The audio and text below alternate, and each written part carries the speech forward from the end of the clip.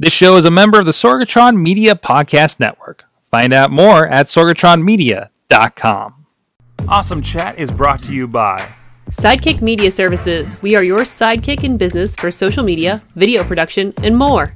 Find out more at sidekickmediaservices.com. And listeners like you, support this show at patreon.com/awesomecast.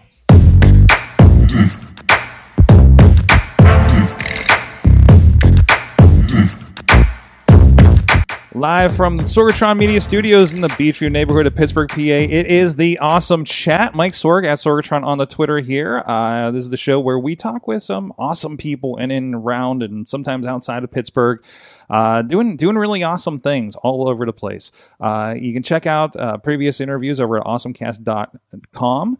You can look up Awesome Chat on iTunes, Stitcher, Spreaker, iHeartRadio, Google Play Music, or the video versions on the Facebook and YouTube pages for the Awesome Cast. And you can keep an eye out on our Facebook page as well to see what events are coming up that you want to drop into in the near future. Hit us up on AwesomeCast on Twitter or AwesomeCast at sorgatronmedia.com if you have anybody that we would actually you'd like us to talk to on the show, or if you have any questions for anybody coming up, we'd love to hear them. And of course, support the show, patreon.com/awesomecast if you want to support that way, or just share the show with your friends and then these awesome conversations that are happening. So my guest this week is somebody I've known for a good long time. She's been a regular, I guess, occurrence on Awesome Cast for a while. Cynthia Klosky joining us in the studio. Thank you for joining me, Cindy. Hi, how are you? Awesome. So, like I said, I've known you.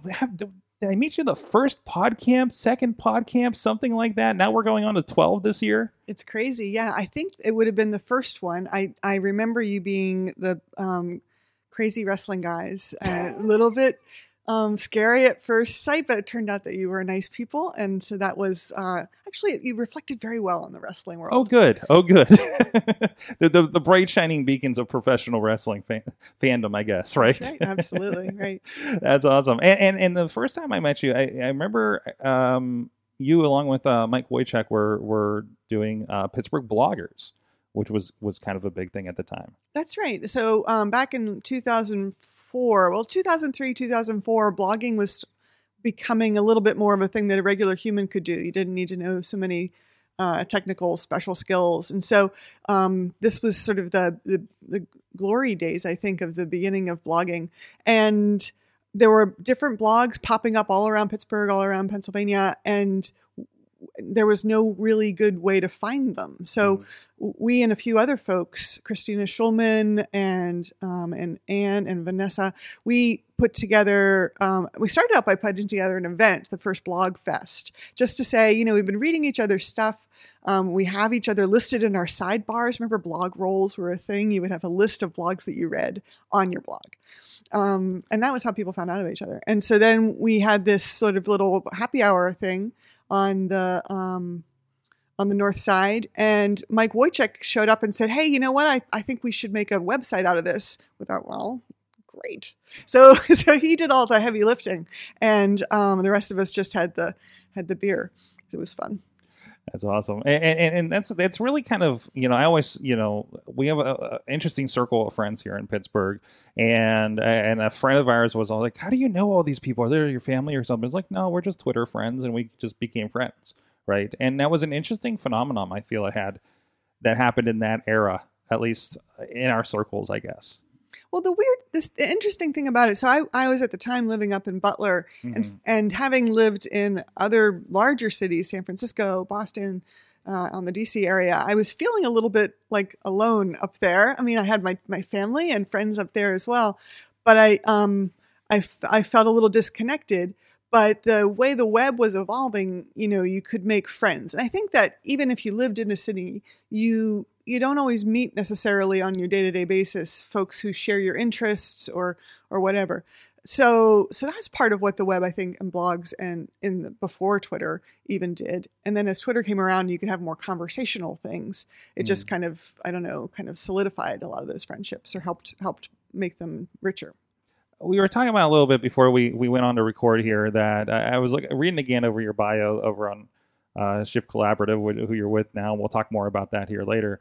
But it always seemed like I'm reading all these things and knowing some of the stories you've told me before, it always seemed like you were kind of on the cutting edge of things coming up here, like the blogging thing. I want to get a little bit in your background. What kind of attracted you to technical things that you're into now? I think I've always been pretty geeky. Mm-hmm. From being a young child, in the early days when our entire high school had, I think, one computer, and it was not in the school's office. That kind of a world. So in high school, I was trying to learn how to program a little bit. Mm-hmm. Early days of Apple II and things like that, I think. And then went to computer camp to learn how to program. I went to computer camp. That's the kind of person I was. You had a computer camp? We had That's amazing. Yeah. So it was. Where could I have signed up for computer camp? Pottstown, Pennsylvania had wow. So my mother drove me out there. I spent the weekends. It was not really. I mean, you could stay overnight. It was in a boys' school, the Hill School in Pottstown, and so you would go and we spent a week learning BASIC. Spent a week learning Fortran. I forget all the things that we did. Fortran, yes. So I was there so that summer I was there taking the workshops, and then the next year they let me come back and be one of the assistants. Nice. Yeah. So I don't know. So I mean, I think I was a pretty geeky person all along, and then when I went to school, I continued to do the sort of programming thing, but also mixed in writing because I liked writing and nobody else at MIT really was into it. So then I felt very special, I suppose. So I think from a very early day, it's what I'm drawn to, no matter what it is. And so as new technologies come along, I don't know that I'm really on the cutting edge. I'm not inventing these things. No. But you seem to be around. It seems I'm like a moth to a technological flame. Exactly. I want to pause 1 second. You're right in the breath line for the mic, so I just want to raise it a little bit. Because your breath is coming down this way, and it's protects the pop a little bit. Okay.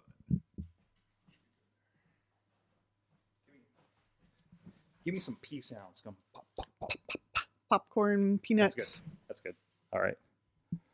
And I'll just cut in on the next question, which I haven't thought of yet because I was thinking of that. We were talking about summer camp. We're talking about technology. Okay.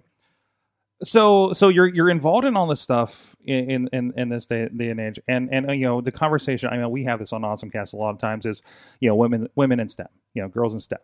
Or girls writing, or even things like that. Like, what was kind of the scene like? Were you the only girl at computer camp or anything like that? Almost, yeah. Pretty much. Did you find the one other girl and we're like, okay, we're sticking together? Or no, it wasn't quite like. I think I was the only girl who was boarding at the computer camp. Everybody else was sort of a day student.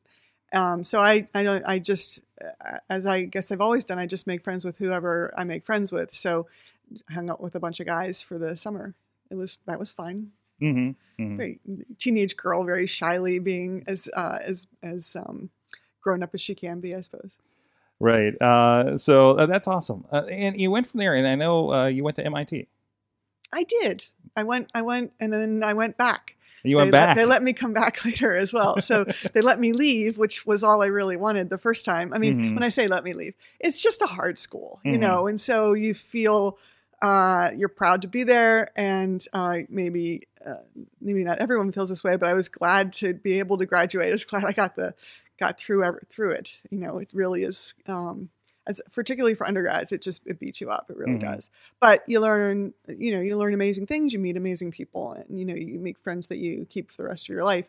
And you have the opportunity to do all kinds of interesting research and things if you take them up on that. So the thesis that you do, it can be something like I in my thesis, I worked with a group that was developing a kind of a simultaneous programming language. But I was writing the documentation for it. So I was learning, and so my thesis was not only writing the manual for how to use their language, but it was writing the manual, it was very meta that way. and that is it's like we're creating style guides or creating rules or talking about what's it like to interview a software engineer who doesn't really want to talk about his stuff, So it was useful, and then that translated directly into the work that I did afterwards. And this was kind of an emerging field in general at that time. Am I right?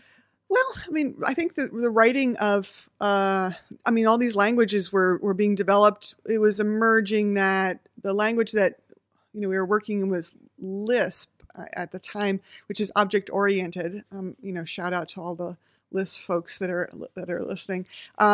So a lot of what we do now uses like the fundamentals that were in there, but the languages that we use now, of course, didn't exist then. So so I guess it was sort of evolving that way. Writing about these things in a way that, like how you go about writing a useful manual or useful help guides or whatever. Right, we were evolving, like what's going to work for people and what's not. How do we write so it works for anybody? So I guess it was sort of interesting.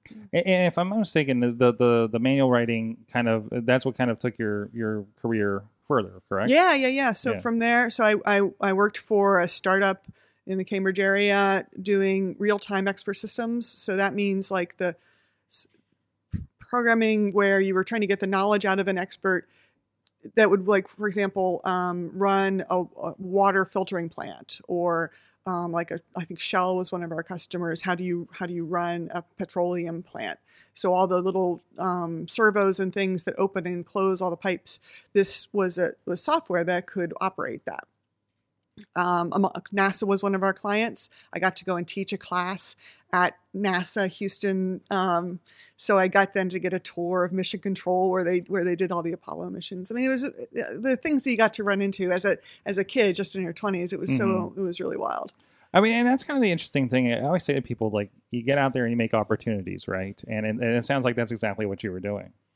Well, I didn't. I mean, really, honestly, I wasn't even. I mean, I was just doing stuff, and cool but things it pushed you forward came into my way. these. Yeah. I felt lucky. And when something good is happening, you try and take advantage of it. Sure. And you screw up all the time too. Well, of course, and of course, and I know, like, part of this, one that kind of surprised me is came up on Awesome Cast one time. You worked at Next Computer, which those who don't know, that was Steve Jobs' company. I guess in between Apple runs. Right. He had been kicked out of Apple by someone who came in. I can't remember the dude's name, from Disney, I think, or something. It was the Pepsi guy. Oh, Pepsi guy. Yeah, Pepsi. Right. You just watch the movie, you'll get the updates. Okay. But so he had, they had started Next Computer in the 80s while I was still in school, and they had, creating this really interesting company. So I had been following it along with friends, and I was a member of the Bay Area Next Users Group, BANG. So, we had users groups at the time. And I was the editor of their of a newsletter that we did. It's this Next User. I mean, it's like trying to promote the use of the computers and just be kind of, fanboys and fangirls for Steve Jobs as well. So I was, I was very drawn to it, and they had an opening for a writer, and I went and interviewed. And the process, at the time I was working at Oracle. So Oracle, huge, 5,000. While I was there, it went from 5,000 people to 7,000 people in about 2 years. And it was a crazy place. And in the sense of that you were doing amazing things, we were making boatloads of money, and I was really, really unhappy. No offense to Oracle, but I was really unhappy. I wasn't having fun. It just wasn't a good environment for you. It just, for me. But I learned an awful lot about databases, which also was good, And but I wanted to work at Next because it was going to be cool. Steve Jobs, we're going to change the world. We're going to really remake computing and manufacture and software and everything. So I interviewed for this tech writing job, and the interview process was so awful. I said no, thank you. Like I said before they would make a decision, I said, I'm sorry, but the way this is going, I just feel like I wouldn't really fit in with this group. They were doing the kind of interviews that you've heard like horror stories about for like a Microsoft or a Google at different years. Google in particular has like really changed the way they do this, but it just, they were mean, you know what I mean? And why would you, anyway, so I said, no, thank you. But then about a year later, they had another opportunity come up where it was a different role. It wasn't it wasn't a writer, but being an editor for their support, customer support stuff. So I went back. They were nicer, and so then I did sign on. Mm. And that was right after they laid off all of the hardware. So they were going to, because the hardware was losing money, they were going to just focus on the software. And that software then was going to run on Windows computers. I mean, so on any old computer. So it was a really radical change. I mean, and many people kind of viewed it as like a betrayal of like the vision. It sounds like what happened eventually with Mac OS, where they went to Intel a little bit, doesn't it? Mm-hmm. It's a similar sort of thing. Well, so the operating system that they were doing from the next operating system, as I understand it, is the fundamental operating system now for all of those things. So for OS X, for now Mac OS, and I believe probably in some aspect for our iPhones and iPads too. Right. So that's my role there was first to come in and write, again, sort of guides for system administrators and end users, so two different audiences there, about how to manage and use their next software. And for just to kind of so people know kind of where Next computers were, like this wasn't like a consumer thing that a lot of us would have been able to get. They were really kind of targeting that high-end corporate kind of thing, right? Yeah, it was that they couldn't really figure out what their market was. I mean, at the beginning, it was supposed to be, there was a point where it was higher ed, but it was so expensive that no one in higher ed could afford this thing. Then they're pitching, because the graphics were so amazing, they were pitching it to designers and illustrators and things. But again, the price point, it was really hard when you compared it with this is why the hardware was crazy. I mean, it was like titanium cases. I mean, the stuff was just nuts. Or magnesium, whatever it is, you could light it on fire and it would burn blue. It was crazy stuff. So and that was a feature?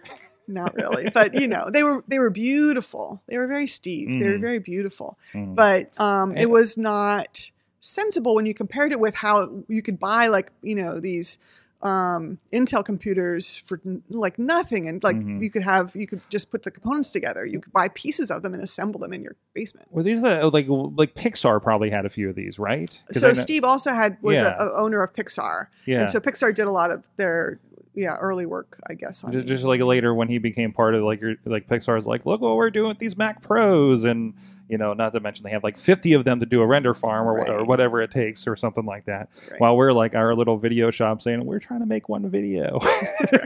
I want to render 10 frames. Yes, exactly. That doesn't take an hour, please. But anyway, it's a side point. Right. But so you've actually met Steve Jobs through that process. I did. So. Not as many. When I say I worked there, I mean we had maybe 150 to 200 people were working at the company when I was there, which is a small enough group that you can kind of get to know people, certainly recognize them. And you would see Steve around. I was terrified of him, by reputation. Oh yeah. The stories at that point, right? Right. And so, but he also, like I say, he was busy doing marketing and selling the vision, but also doing things with Pixar. And so he would go and spend time over at Pixar too.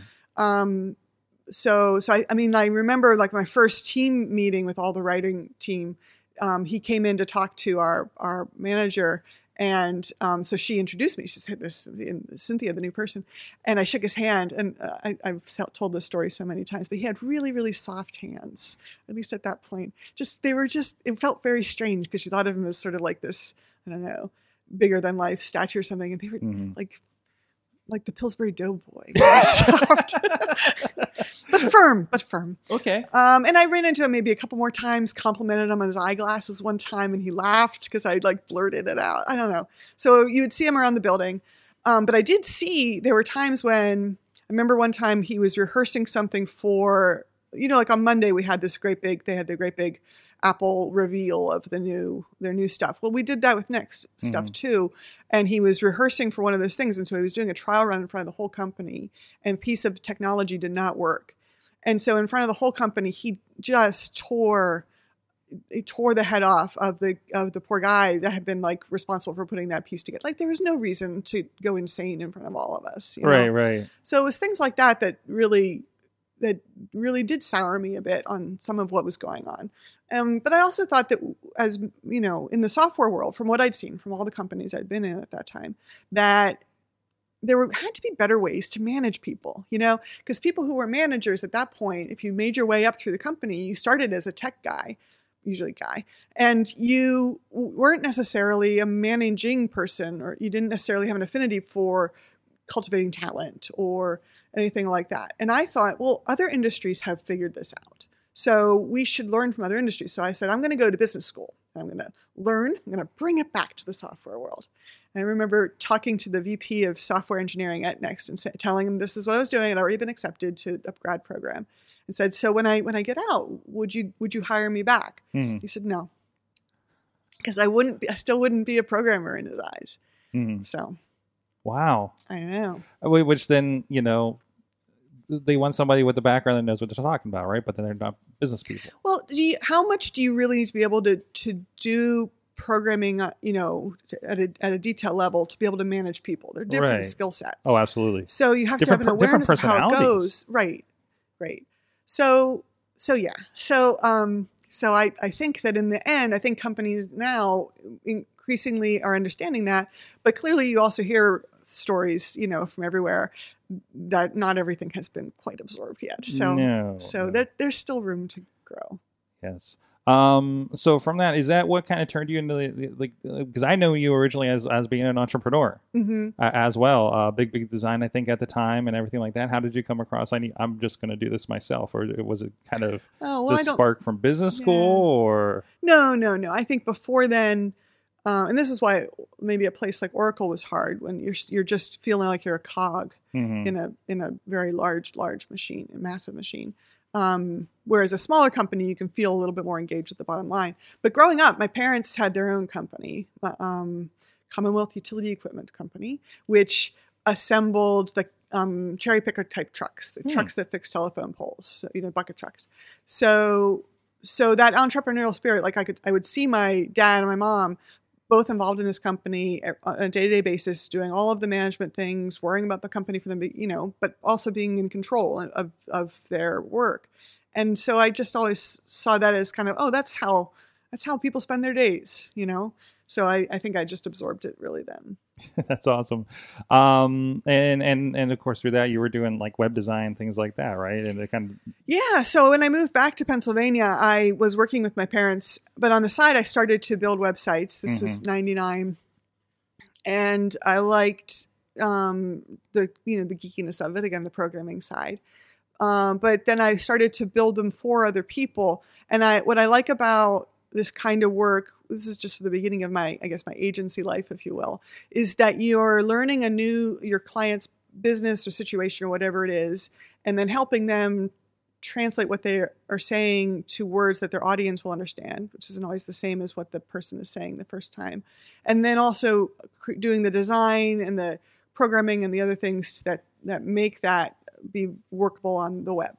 So it was a really great fit for all these different areas that I'd experienced and worked in, kind of bringing that all together. That's awesome.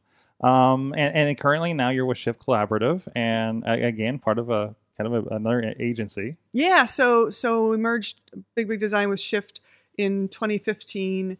And so where before it was more of, mostly me doing the freelancing thing almost under a company name, here I get to be part of a team. And if my client needs things that are design or PR or advertising, I've got people who specialize in those things. But all of us are really multifunctional too. So we have a great team working together. And the collaboration part is to me, the real asset. So it's all of that kind of problem solving for clients, but also problem solving with the client, with their team, with our team, like all these people working together. I really thrive on that. Is this do you find that like Pittsburgh really kind of helps that kind of spirit in like there seems to be a lot of interesting tech things going on in this area, and entrepreneurs and these small agencies like this in this area? There's a lot. Yeah. I mean, that we remark on that all the time, that there's another agency that we didn't know about, but there's a lot of work too. So it's not very cutthroat. So I do think it is more supportive, like you're saying, that there's more it's a small place, so you'll run into these people again. And I see people leave one firm, join another, leave that firm, go to another place. So you can't be mean. It's going to come back at you later. But also, why would you want to? There's enough work and things to go around. Absolutely. And I know you guys are out in East Liberty, which is definitely an area that has seeing a lot of that happen as well. I know you were trying to get me to come out there a little bit ago. So. Yeah. Well, it's a fun place to be, good place to work. I like the energy of the neighborhood and different kinds of people you get to interact with every day. Mm-hmm. And I mean, we're you think, well, we're right by Google. I don't know how much I see the Googlers. I don't know if they ever leave their building really very often. My friends who work there seem like they really stay there. The Google shut-ins. Hey, when you got free food and I don't they have a ball pit or something? Oh, they've got all kinds of goodies in there. But so I don't. But there is a lot of energy in the whole area. Mm-hmm. So that's fun, and I think that's part of why there's so many co-working spaces now too. Because people want some flexibility to have their job be the way they want it to be, but you can't always be sitting in your home office. Mm-hmm. It gets a little lonely. Awesome. So I guess kind of to wrap this up, do you have any advice for like I say, we talk a lot about STEM and women, in this. Do you have any advice for any girls that want to get into this kind of work? The advice I would give, no matter what it is that you want, I think it's to be willing to ask for help and don't be worried that you look stupid. I think I wasted a lot of time in my life, and even now I still do. I want to already know how it works without having learned it sometimes, or I don't want people to know that I don't know. But everyone's happy to help, and they don't look down on you for trying. We all started somewhere, so that getting over the fear of appearing wrong or foolish or whatever it is. The more that you can do that, the better. It's almost an impossible task because we all feel like imposters at different, throughout our lives. But just knowing that the rest of us are here to help you up too. That's awesome. Where can people find you online? And are there any kind of recent projects that have come out that you've had a hand in that people can check out? All kinds of good stuff that we're working on. You can find Shift online at shiftcollaborative.com, and I'm on Twitter as Cynthia Klosky. You can find Shift at Shift USA on Twitter. And of course, we're on Facebook and all those places. When you get to one of them, you'll probably get to all the others. I'm pretty Googleable. Something we've got coming up next week. We're Google partners. We do a lot of work with the online ads, all kinds of good things there. And we've got actually a session where Google experts will be talking via video to us at a lunch. And so we're inviting clients and prospects or anybody that just is interested, particularly if you're focused on business to business, because you kind of think sometimes, how exactly should I be using all these tools to tell a business message? It's easy to think of it for a consumer message. So that's a free thing. If you're interested in that, drop me a note and I'll get you hooked up. That's awesome. So thank you so much for joining us, Cynthia Klosky. And when you'll be joining us, I believe next week on the depending on when you've heard this, she may have recently been on the Awesome Cast. But always thankfully contributing to that and bringing her expertise to that show as well. Thank you very much. Thanks for having me. And if you enjoyed this and want to check out other discussions that we've had, again, Awesome Chat, wherever you like to get your podcast from, or check out the entire catalog over at awesomecast.com and check out all the other shows, including the main Awesome Cast. We have that every Tuesday night live on Facebook and a lot of other places these days at 7 p.m. Eastern time every Tuesday.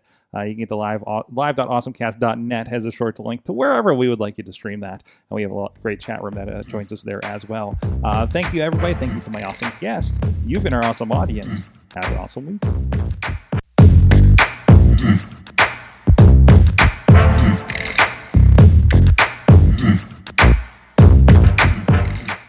This show is a member of the Sorgatron Media Podcast Network. Find out more at sorgatronmedia.com.